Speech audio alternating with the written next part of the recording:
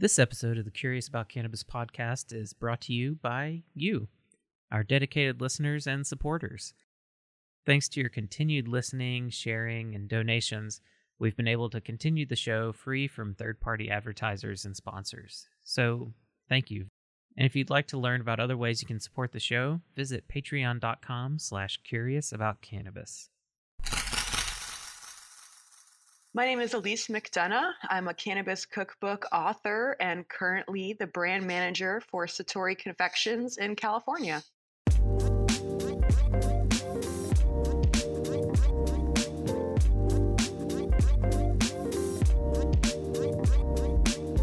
The Curious About Cannabis podcast is produced by Natural Learning Enterprises, a mission-driven company dedicated to enhancing critical thinking skills and public scientific literacy about life in the natural world.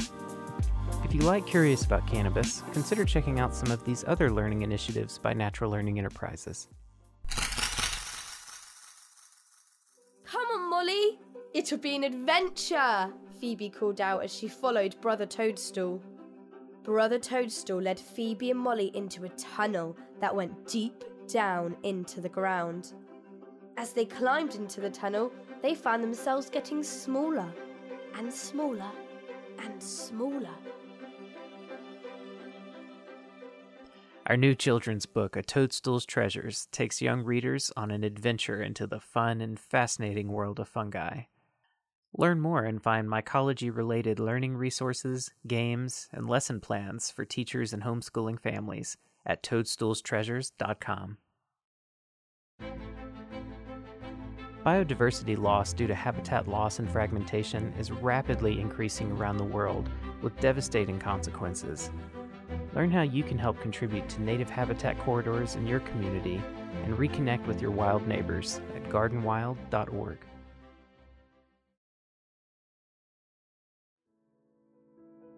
Oregon recently became the first state in the United States to legalize the medical use of psilocybin.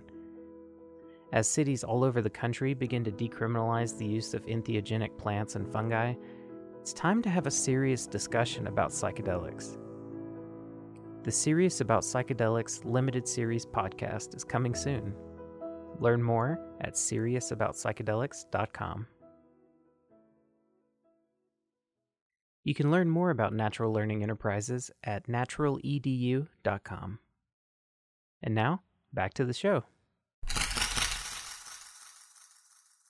Hey everybody, this is Jason Wilson with the Curious About Cannabis podcast. Thanks so much for tuning in once again. So today I'm really excited to get to talk all about edibles with Elise McDonough, who has written multiple cannabis cookbooks and just has a ton of information to share. Thanks so much, Elise, for being willing to come on the podcast today. Oh yeah, thanks for having me. Yeah, totally. I don't think I've ever really talked about edibles on the podcast before, so this will be kind of a really good breath of fresh air, I think, for a lot of people listening that have questions about this area. And for those that aren't already familiar with some of your work, because you've done not just the publishing of the cookbooks, but you've done writing kind of all over the place for years. Do you mind sharing a little bit with our listeners, a little bit about your background and how you found yourself caught up in the world of cannabis edibles? Yeah, I got started with edibles working at High Times. So I got a job at High Times right out of college, which was kind of like winning the lottery. Yeah. It was definitely like a dream job for me. And so I worked there for 15 years. I became their first ever edibles editor, and I wrote the official High Times Cannabis Cookbook. So that really solidified my position as, a person of note in the cannabis edible space. And the cookbook came out in 2012. So it was right at the start of this burgeoning trend towards cannabis cookbooks, which have become a genre unto themselves. So that's how I got started. And since leaving High Times, I've authored the Bon Appetit cookbook and have gone on to have many articles published in Leafly and Cannabis Now. And I currently work as a brand manager at CannaCraft, which is California's largest cannabis manufacturer. And I primarily work on confections, including our Satori chocolate brand. That's really cool. And does your interest for for cooking and food. Is that something that you've always kind of had a passion for, even as as a child, or is that something that came about later with cannabis? Yeah, I really got interested in cooking when I became a vegetarian. I was Hmm. kind of like a hippie teenager, and I decided I wanted to be a vegetarian when I was 15.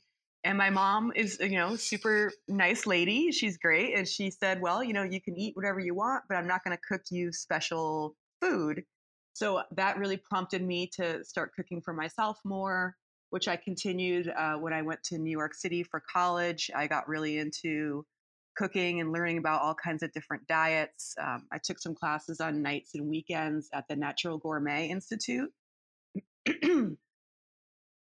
So, yeah, taking classes at the Natural Gourmet Institute really solidified my basic knowledge. And I just always really enjoyed cooking, and adding the cannabis was just a natural next step. Totally. And how did that start out for you? What were some of the first things that you tried to cook with cannabis?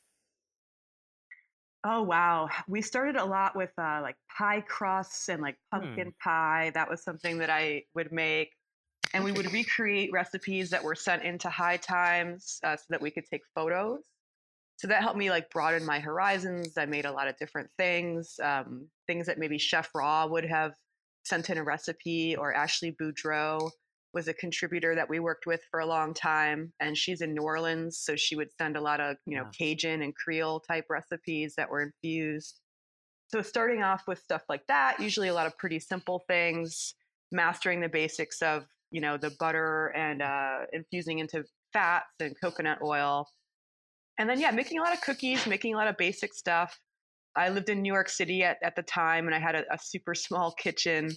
So, yeah, we would just make what we could. And among the staff at High Times, we would take turns bringing in different infused treats every Friday that we would share with each other. And that was a tradition called Space Cake Friday. Yeah, so a lot of good times just making brownies and cookies. And, baklava was a favorite. Oh, wow. Yeah, yeah. Nice. And what did you, through that period of mastering some of those basics, like for instance, you mentioned the butter, what did you learn through that process? Like, what does it take to make a good cannabis infused butter? This is something that we worked on for High Times in a video called the Ultimate Canna Butter Experiment. And it was super interesting to me because I was working all of these events, going to the Cannabis Cup, Seattle Hemp Fest, standing behind a booth.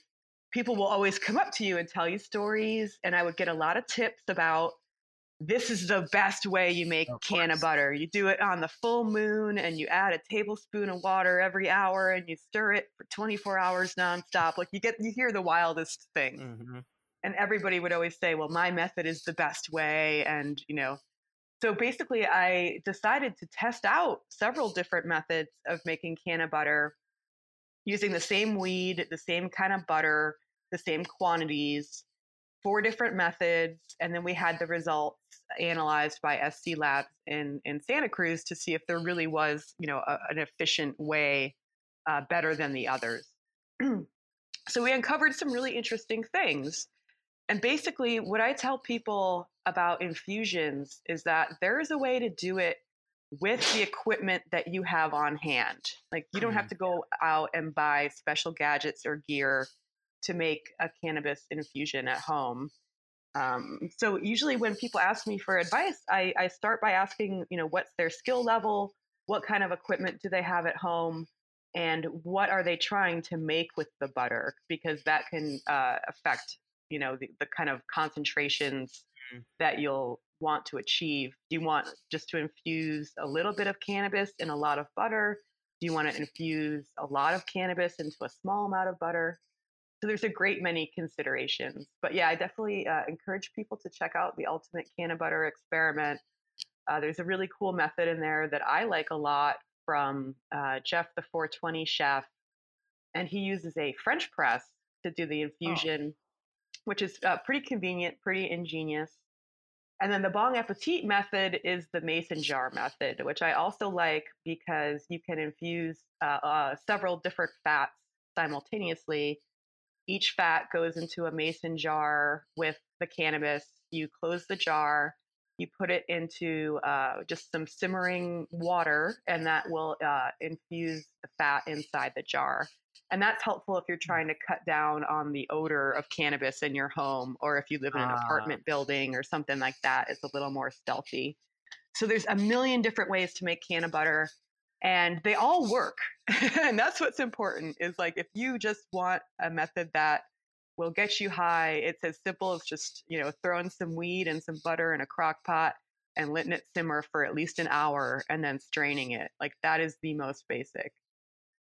yeah, totally. And when you were playing around with all of this, let's say going back to some of the first times that you started cooking with cannabis, did you run into the smell issue particularly is something that I'm thinking about. Did you have moments of making your entire place just smell incredibly like cannabis everywhere? Oh yeah, you could smell it when you walked in the front door. And I lived in like a fifth floor walk up in Manhattan with like, a pretty small building with a few other neighbors, and they all knew about us. And sometimes we would try to cook other like really pungent things at the Hmm. same time, like, caramelize some onions, saute some garlic, like get some other smells up in the mix so it doesn't seem to be too obvious what you're doing. But yeah, there's really no covering it up unless you use a method specifically designed to keep the smells inside. Yeah, and that actually leads to another thing that I've been curious to talk to you about for a while is the what are some of the complementary smells and tastes that you find really partner with cannabis well? Well, cannabis, if you're working with cannabis flower or buds, Hmm. it's so herbaceous that it's really grassy, and that's because of Hmm. the chlorophyll inside. That is the very characteristic flavor of cannabis that a lot of people don't like. If you try to put it in baked goods or in cookies, it's very noticeable. I find that if you're working in savory applications, the flavor of the flower actually works better. You can use it Hmm. more like an herb. It works well in recipes where there's other herbs like pesto or chimichurri. That's a really good application for cannabis flower. I personally like to cook with hash, which I feel is better suited for dessert recipes usually. Like the Hmm. hash has a really nice earthy flavor on its own. And, you know, it works well in any kind of recipe where you're using cinnamon or nutmeg or Hmm. cloves. Hash really complements those kind of spices. I like to use ice water hash or just unpressed beef for stuff like that. But I find it, yeah, if you're cooking with cannabis flower, traditionally people would use flavors like peanut butter or chocolate to kind of Hmm. cover it up. That's part of the reason why brownies are so popular.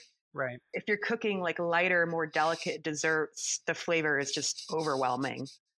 Um, so you don't really want to use cannabis flower to infuse like a lemon meringue pie. You want to use it for like a pecan pie if you have to.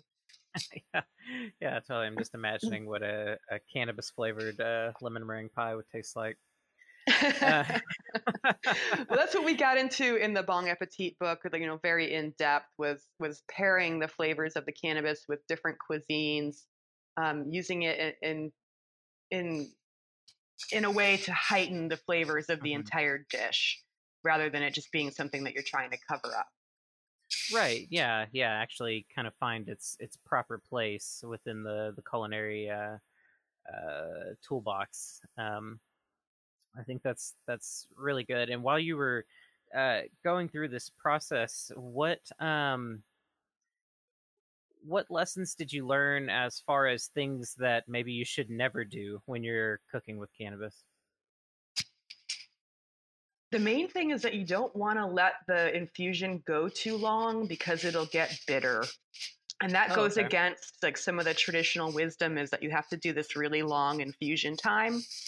And when you do that, the plant matter is just breaking down so completely and getting really crispy that like a bitterness will come out in your infusion.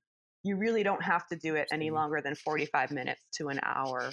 And the lower the temperature that you use, the less likely you are to get any kind of like burnt taste. That's also a consideration if you want to decarb your cannabis before infusing it. Hmm. If you want to maximize every little milligram of THC, you definitely want to decarb first and then do the infusion. And so decarb, that just means that you're converting all of the acidic THC that's present in the raw plant or the dried flower into the psychedelic version of THC. And so if you absolutely want to maximize that, decarb is a good step, but it toasts the flower, so it tastes kind of toasty. So a lot of times I like to skip the decarb step, and I feel like I get a better flavor that way, at least for my personal taste. Yeah, that makes sense, and it touches on another thing that I was interested to explore, which is the role that the terpene fraction of the cannabis flower might play into all of this. And like you were saying, if you decarb it, obviously you're going to be purging, all of those aromatic components out, and they form new things, and they tend to, not smell too great or taste great.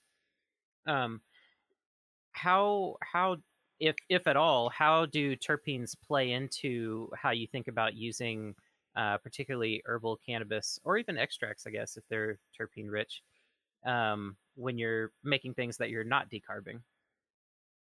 Yeah, if you want to use terpenes, you have to do it in a cold preparation because they're Mhm. so volatile. They'll evaporate when the heat is applied. So they're kind of preserving terpenes is at cross purposes with maximizing THC. So we talk about this a lot in the Bong Appetit cookbook, and we give some suggestions as to like how you can use terpenes in a cold preparation.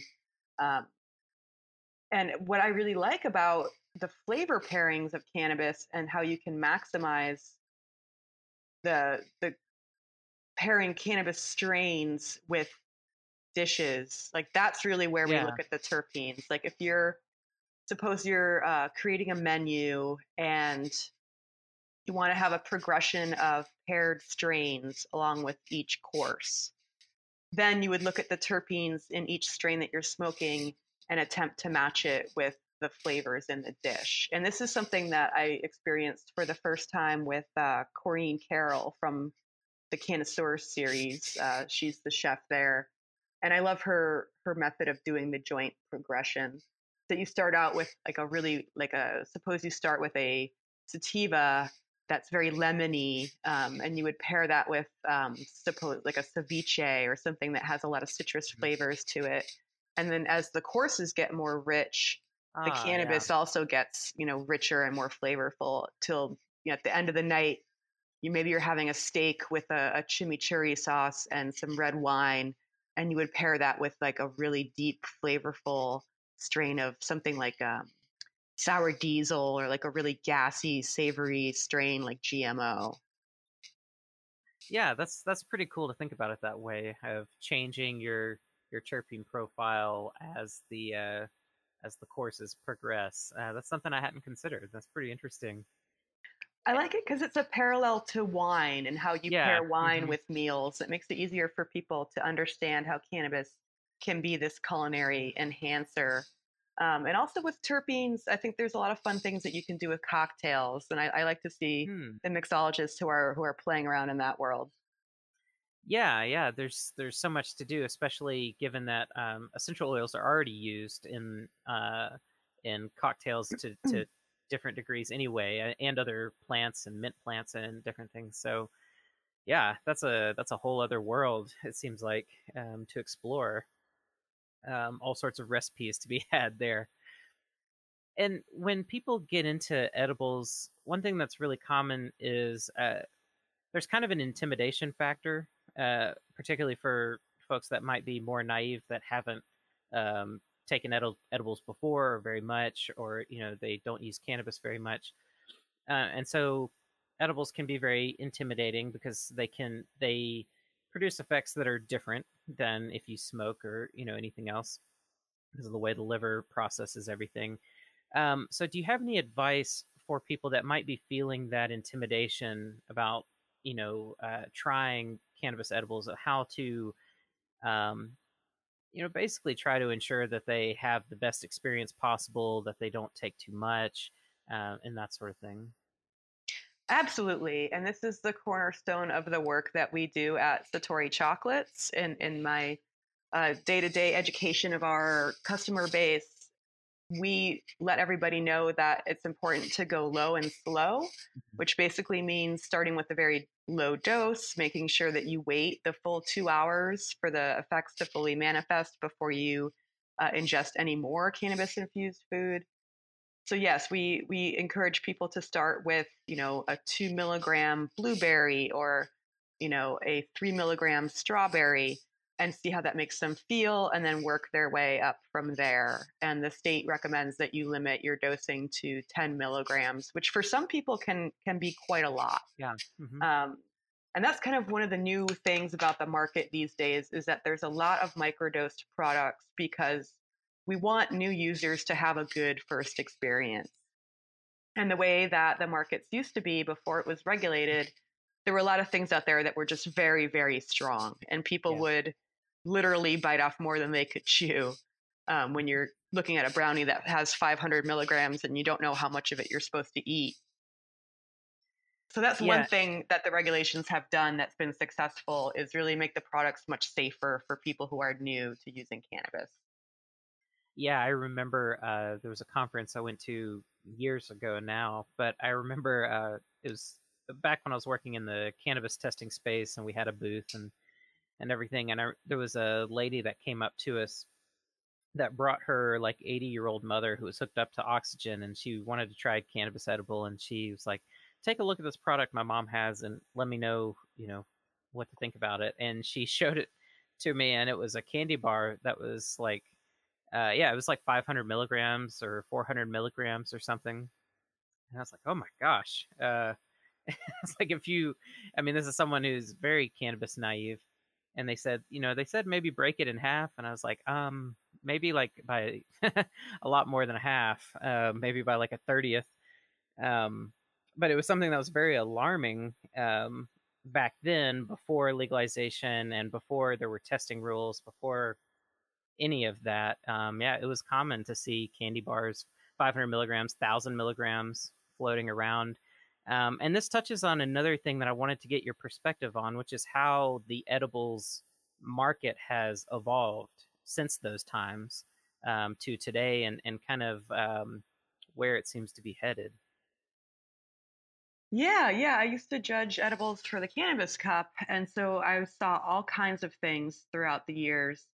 And the most dangerous were the things that weren't labeled at all, or it wasn't very clear that there was cannabis in it. And I'm not saying dangerous in the sense that like it's not going to hurt you. It's completely non-toxic, but it can be a negative experience for people, and it can make them and it can make them never want to try it again. So that's primarily what we're concerned about. We want people to have good experiences with cannabis. And so, yes, in the unregulated era, hopefully they would list, allergen warnings and a sense of how strong it is. If it's not lab tested necessarily, maybe it says 1x or double X, double strength, but you don't really know what's being doubled. Compared to what? Yeah, exactly. Compared to what?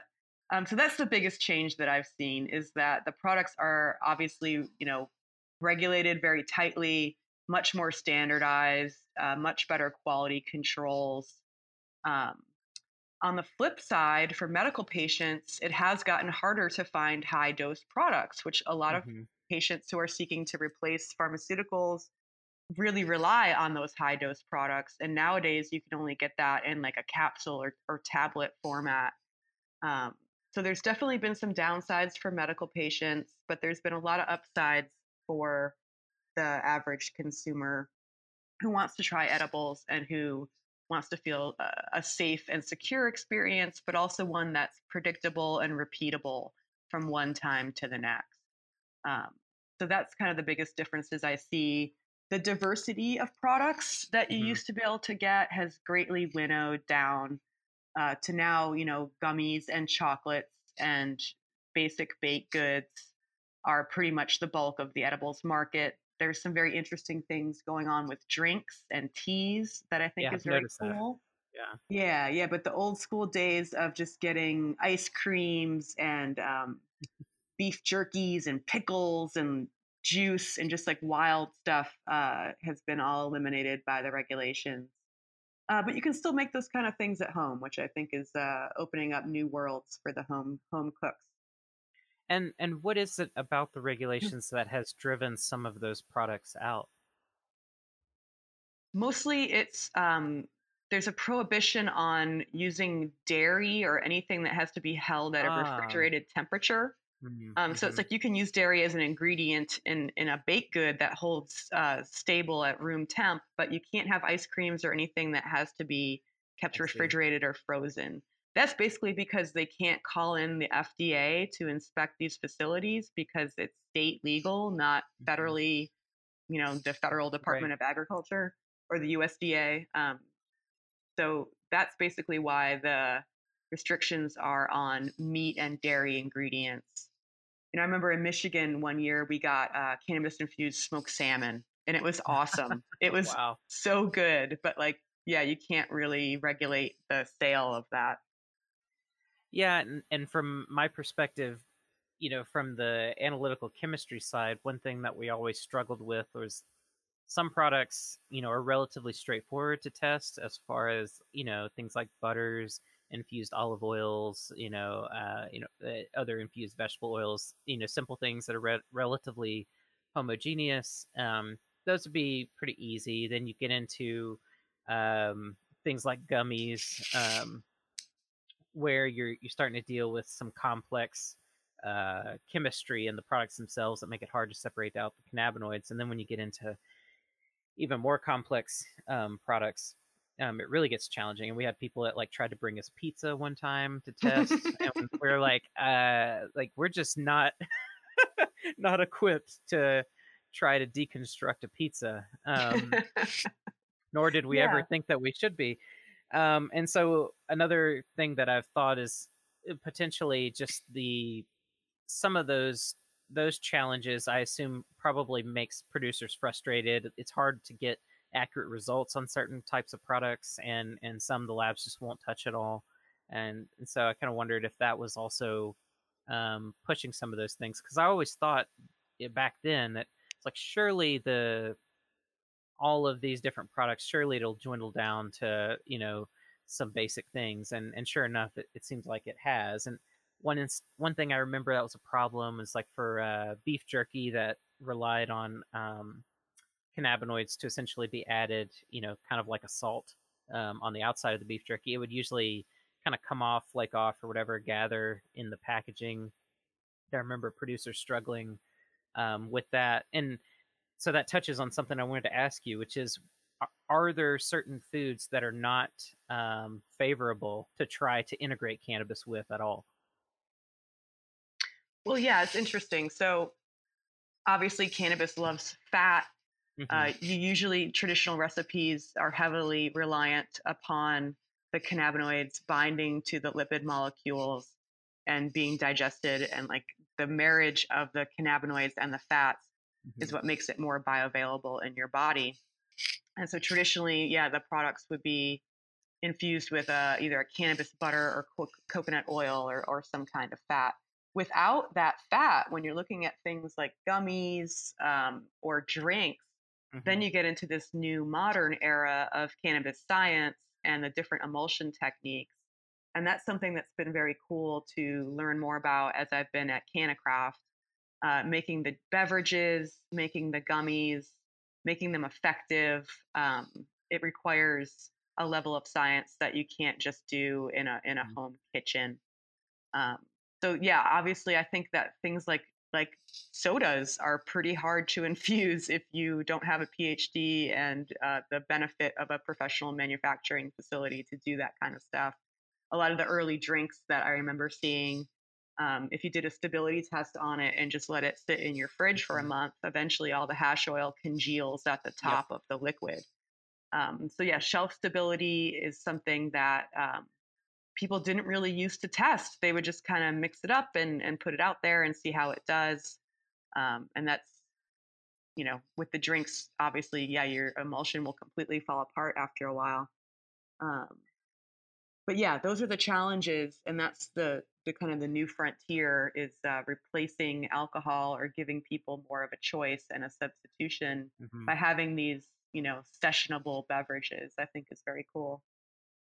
Yeah, for sure. I remember reading that one of the challenges with aluminum cans is that the lining in the cans was lipophilic, and so cannabinoids would also like soak into that lining and basically leach out of the drink over time. So just the potency, as it sat there, would continue to go down. And it's the whole, like we said before, the whole world of cannabis infused drinks is um, uh, it presents very interesting problems. And you also raised another thing I wanted to ask you about, which is Cannacraft itself. I mean, they've been a huge player, like you said, in the cannabis scene in California for a long time. Care by Design, all sorts of different things that they've done. How did you cross paths with Cannacraft? Yeah, Cannacraft is definitely a leader in the industry and a company that I had been following for a long time. I greatly admire the work of people like Martin Lee and Yeah. Tiffany Devitt, who originally developed Care by Design and pioneered the CBD ratio formulations, as well as people like Dennis Hunter and Ned Fussell, who are the co-founders and real OGs in the cannabis industry who have been around for a long time. And Dennis went to federal prison, and so they greatly understand that it's a movement before it's a business, but they've been able to successfully transition into the legal regulated space, primarily because they were such pioneers. But yeah, I got involved with Cannacraft, and I know some people over there, and it really I was very happy to be able to join the organization because I care about that kind of authenticity. And it's Yeah. been really fun over there. It's everyone's really great, and I just learn a ton. And there's so many talented people on staff. Yeah, and what are they? Can you describe a little bit about the confections that they make and some of the products that you're getting to work with currently? Yeah, so I work with Chef Matt Kolzicki. He's our edible production manager, and so he makes all the chocolate products and does a lot of our R&D on new confections. And so we have a great time brainstorming new and different products. And he also makes all the gummies for Care by Design and ABX. And so, yeah, we're always developing new things, and it really has like a Willy Wonka vibe to it. Totally. Yeah. And so, on the Satori line, something that we're very excited about is using, you know, nano emulsion in our chocolate so that it creates a fast acting effect. Hmm. And we're introducing new fast acting chocolate bars that I'm very excited about.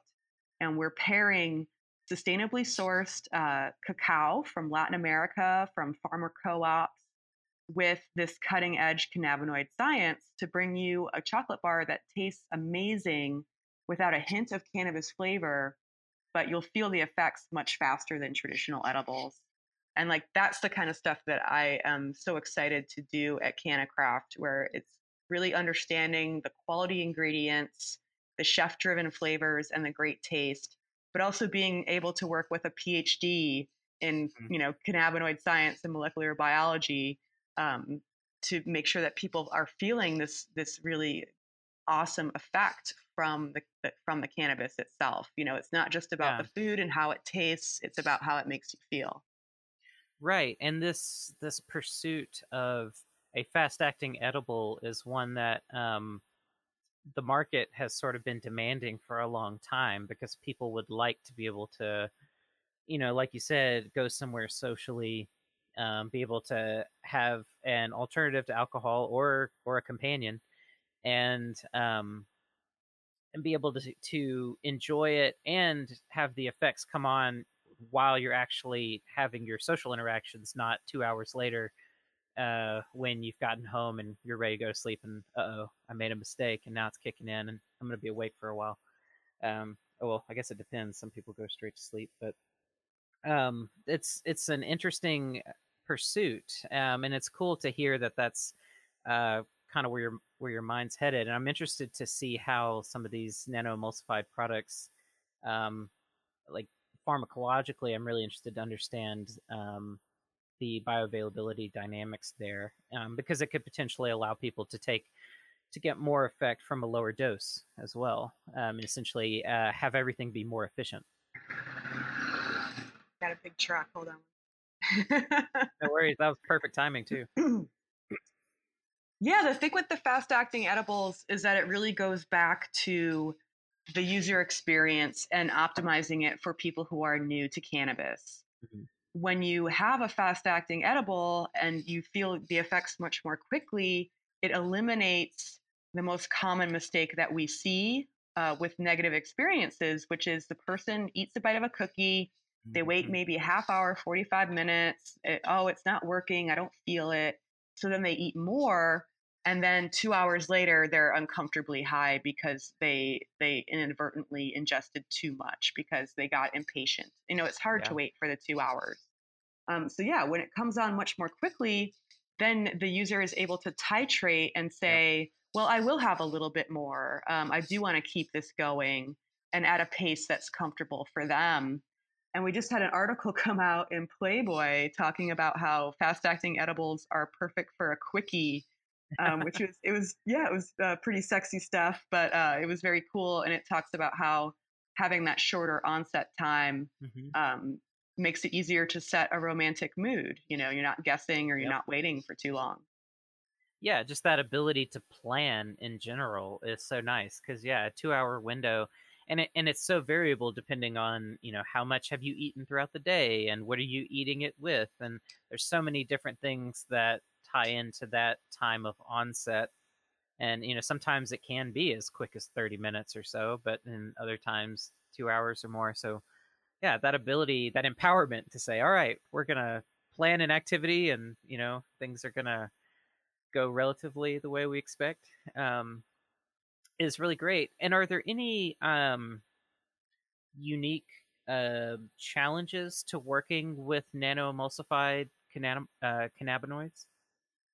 I'd love to introduce you to our head of new product development, is Matt Elms, PhD. He's a great guy. Yeah, great. The challenge is you definitely have to test everything out very thoroughly. So we do a lot of R&D. It takes a long time. We have to be able to substantiate every marketing claim that we make. So yeah, we definitely delve into the science and we do as much research as we possibly can.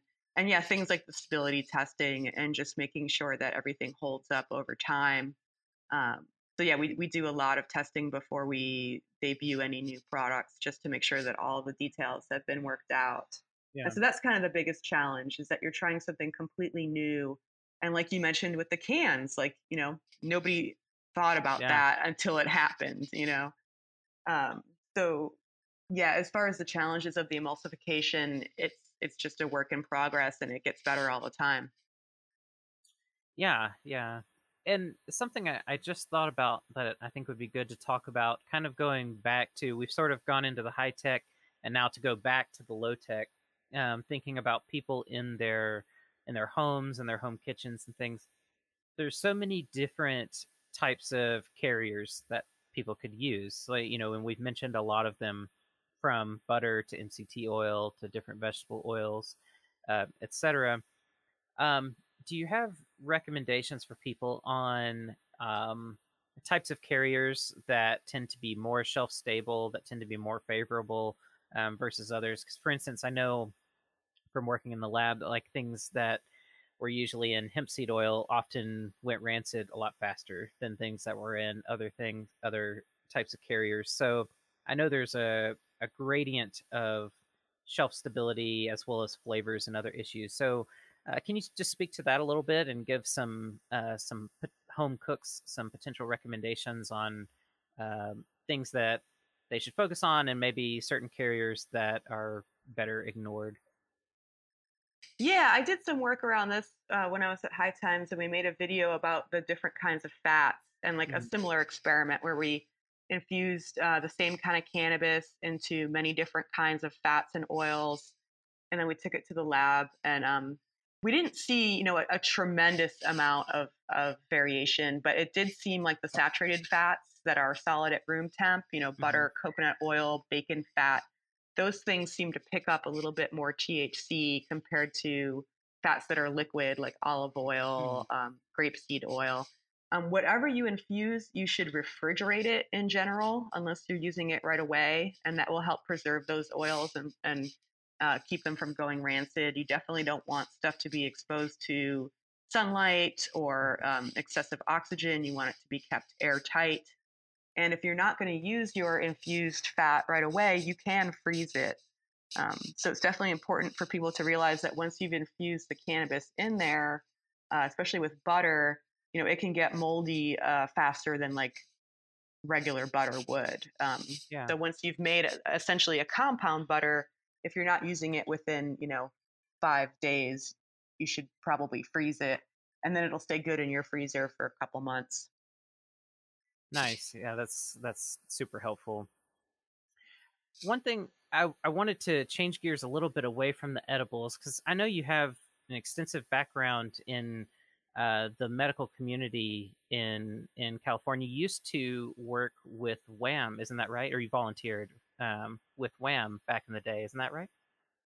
Yeah, that's a big reason why I chose to live in Santa Cruz. I moved Hmm. to California in 2010 from New York City, and ended up in Santa Cruz because I had met Mike and Valerie Corral from WAMM. I met them at the Cannabis Cup in Amsterdam, and we really got to hang out and spend a lot of time with each other. And I was really impressed with what they were doing.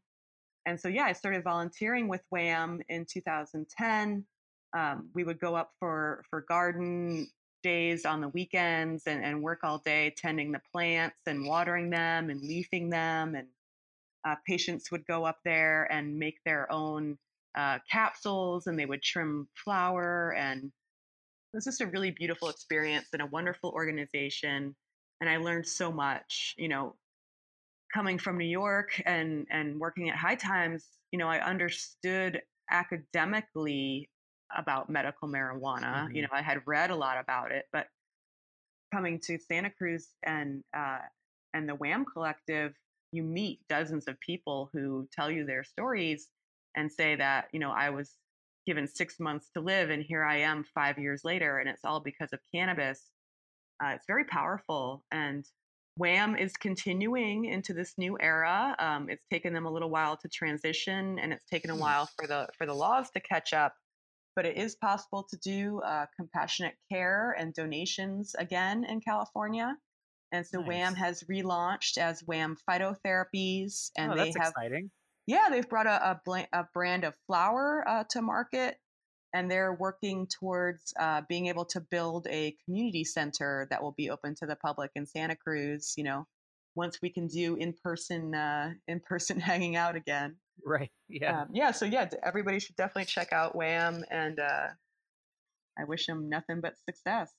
Yeah, that's so cool. I had no idea they were reviving. I mean, I'm originally from the Southeast, and when I grew up, studying cannabis and looking at organizations out west to understand what all was going on, I remember, at length following WAM and seeing that model that they had put together and patient stories and everything. And so even, like 2,000 miles away, that organization was very inspiring, and so I thought it was really cool when I saw in one of your bios that you worked with them.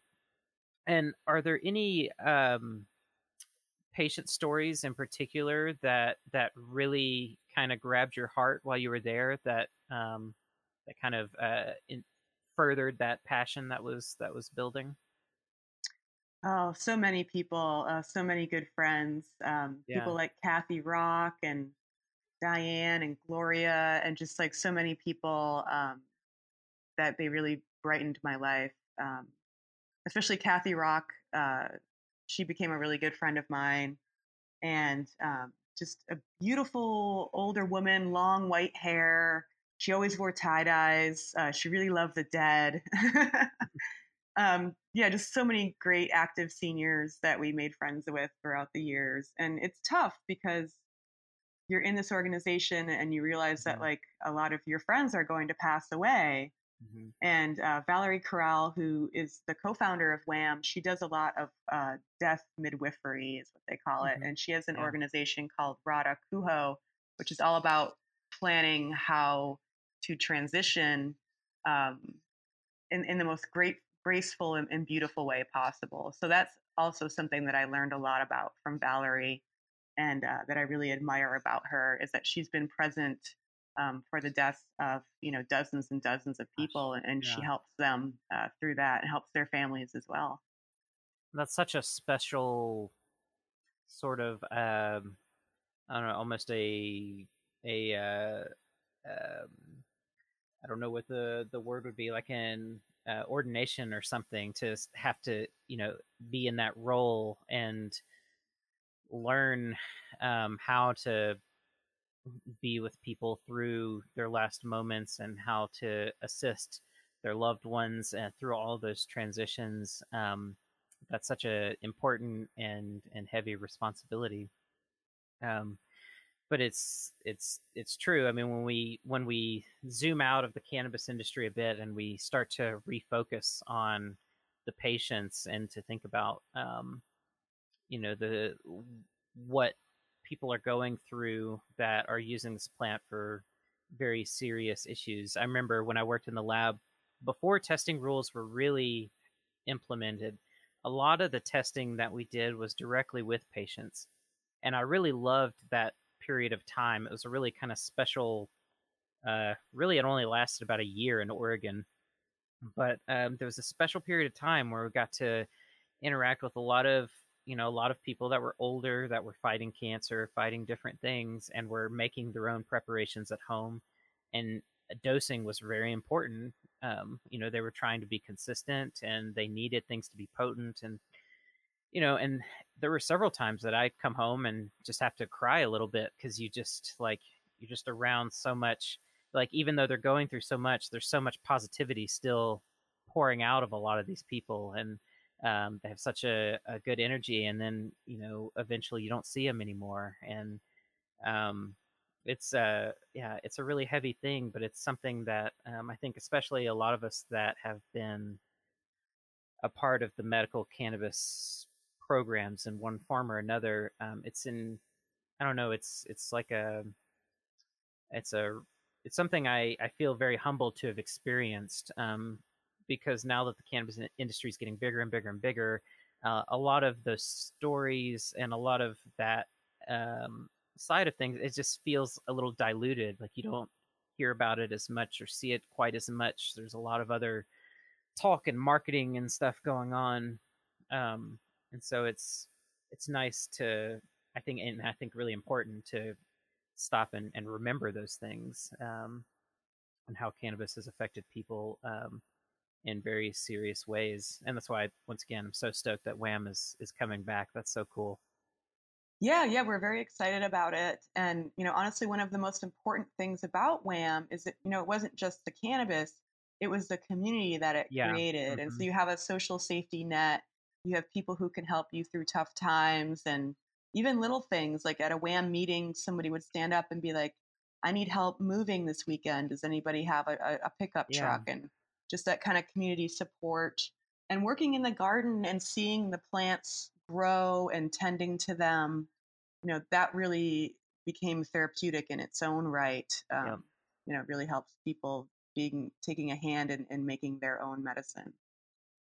And what are your thoughts now, looking at how the cannabis industry has evolved? Um, kind of what's your perspective there? Are you relatively pleased with how things seem to be transpiring, or do you have some things that you kind of hope to see change or evolve? Yeah, and what I like to say is that, legalization is not an event, it's a process, and we're still Yeah. at the very Hmm. beginning of this process. Um, is it ideal how it's rolled out in California? No. I think there's a lot of equity issues that we have to work Hmm. on. There's a lot of tax issues that we have to work on. There's a lot of things that need to be done to support patients and compassionate care and not let that fall by the wayside. And I think it's very important to amplify those businesses that are rooted in the medical marijuana movement and that do still care about taking care of patients. But yeah, I think we have a lot of work to do. I think national legalization is obviously the next step, and getting honestly a lot of the really boring things ironed out, like things like banking, things like the Yeah, ability yeah, of small businesses to get loans. Because right now you have to be either privately funded by wealthy individuals or you have to seek venture capital. And it makes it really, really hard for small businesses to grow. yeah. So we need to make sure that more people can get into the industry and that it's not just restricted to people who are already very wealthy. Yeah, yeah, absolutely. I mean, and in my mind, it's one of those things where time is really of the essence, because as the industry continues to grow and evolve, and as these different companies get established, um, the playing field starts to change even more, and you get consolidations of businesses and stuff. And so, particularly the equity piece, it's something that I've talked about several times on the podcast, but something that I really urge people to think about urgently, because that becomes a harder situation to deal with the more that time goes on, because you have an industry, a market that is maturing and finding its feet, and companies that are, really starting to come into their own and start to kind of solidly take part of the market. So it's those are things that have been on my mind too. And as far as the edibles side of things go, what do you think we can expect from the next couple of years, 3 or 4 years, of the edibles industry as it matures and evolves? Do you foresee certain types of products maybe on the horizon that might become popular, or, and we've already talked about drinks and things like that, so maybe we've already hit it, but where do you see the edibles market going in the next couple of years? Well, previous to the whole pandemic situation, if Yeah. I can take us back to that wonderful time of last year. Right. Can anyone remember? Yeah, if you had asked me this question last year, I would have said restaurants are the new frontier. And Yeah. being able to get that kind of stuff regulated and permitted and sort out the details of how we can actually serve infused food to people in a restaurant setting, and or be able to allow cannabis smoking in like an outdoor patio type of like restaurant Yeah. setting. And there were some pioneers who were starting to work on that. You know, there was the OG Cannabis Cafe in LA. Mhm. There are a lot of underground supper clubs that were doing really wonderful work in normalizing cannabis hospitality. And obviously now that's all taken a back seat, with Mhm. what's going on. But hopefully at some point when we're able to realize that vision, that's really what I think is going to be happening. Hopefully in 5 years, we'll have, um, just like every restaurant that's successful needs to have a liquor license. I want to be able to give people alternatives where they can go and smoke a joint before their appetizer shows up, and have that be acceptable in a social Yeah. setting. I really would like to see um, the the monopoly of alcohol on our socialization. Mhm. I would like to see that go away, and I would love to see like an Amsterdam type, you know, situation where there's consumption lounges, there's safe places where you can sit and smoke a joint and order a coffee or even a full meal. Yeah. Well, yeah, and I think too, going back to the medical stuff again, there are some people that, depending on medications they're taking, if they're going through radiation treatments or whatever, um, that may want to go out with friends. They struggle with appetite, and being able to get a quick dose of cannabinoids in the system to stimulate that appetite so that they can even enjoy being at the restaurant. um, that would help a lot of people that are in situations like that, where they're not trying to bring attention to themselves. They're not all they need is just a designated safe place to be able to, whether it's smoking or vaping, whatever they need to do, and then be able to enjoy the food. So there's that aspect too that I think is important for people to consider when thinking about, um, whether it'd be valuable to pursue doing something like that. It's examples like that come to my mind all the time. Exactly. And yeah, cannabis has been proven to make food smell and taste better for anyone, and that's basically what the munchies are. Yeah. So whether you need to stimulate your appetite due to a medical concern, or whether you want to heighten that experience by having a couple puffs, it behooves the restaurant, honestly, because you're likely to order a lot more. Right. Yeah. Exactly. Wow, we've noticed that our average tables have started spending 20% more than they used to. Yeah, excellent point. And I see we've been going here for almost an hour, so I'll start to wrap things up here. But it's been great being able to talk to you about all of the stuff. I've learned a little bit, and I'm sure people listening have learned a ton. At the end of my conversations, I like to essentially hand the platform over to you. If there's any sort of last words you want to throw in, or any topics we haven't gotten into that you think would be valuable to get into, I've definitely got the time and willing to do that. Otherwise, let people know how to learn more about the Satori line and CannaCraft and your own work and the books that you've authored, and all the stuff. The podcast is now yours to do with as you wish. Thank you. Totally. Yeah, something that I'm very excited about that we've been working on for the past 6 months is using the chocolate as an ingredient in recipes. Mm-hmm. And so, speaking of a lot of my friends who are cannabis chefs who were previously running supper clubs, and their businesses are now permanently on hold, we approached many of these leading chefs in the cannabis culinary movement and tasked them with using the Satori chocolate in a dessert recipe.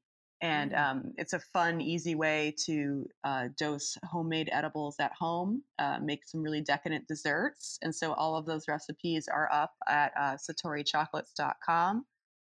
And we really want to align with home cooks and people in the cannabis culinary movement and push that agenda forward and teach people new and interesting ways to melt the chocolate and make some cupcakes, or make a tiramisu, Yes. or make some pudding, whatever you want to make with cannabis chocolate. We're there for you. And follow us on Instagram at Satori Chocolates, Twitter, Facebook. We're all over the place. And we want to hear from people, and we're going to be working on some new products. They're going to come out through the fall and winter, and we'll give you more details when that develops. Nice. Yeah, that sounds good. I'll be following all of the different stuff CannaCraft does anyway, but I'll be keeping an eye on specifically on the Satori stuff, and see what fun stuff you have in store. It'll be cool.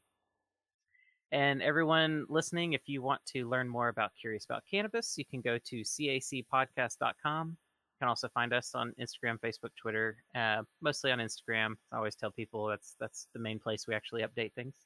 But thanks so much for tuning in.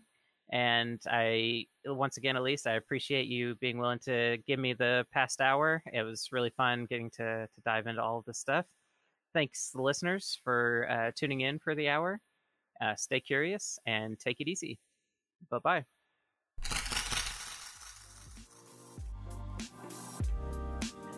If you want to learn more about cannabis, check out the Curious About Cannabis book on Amazon.com and other major online book retailers.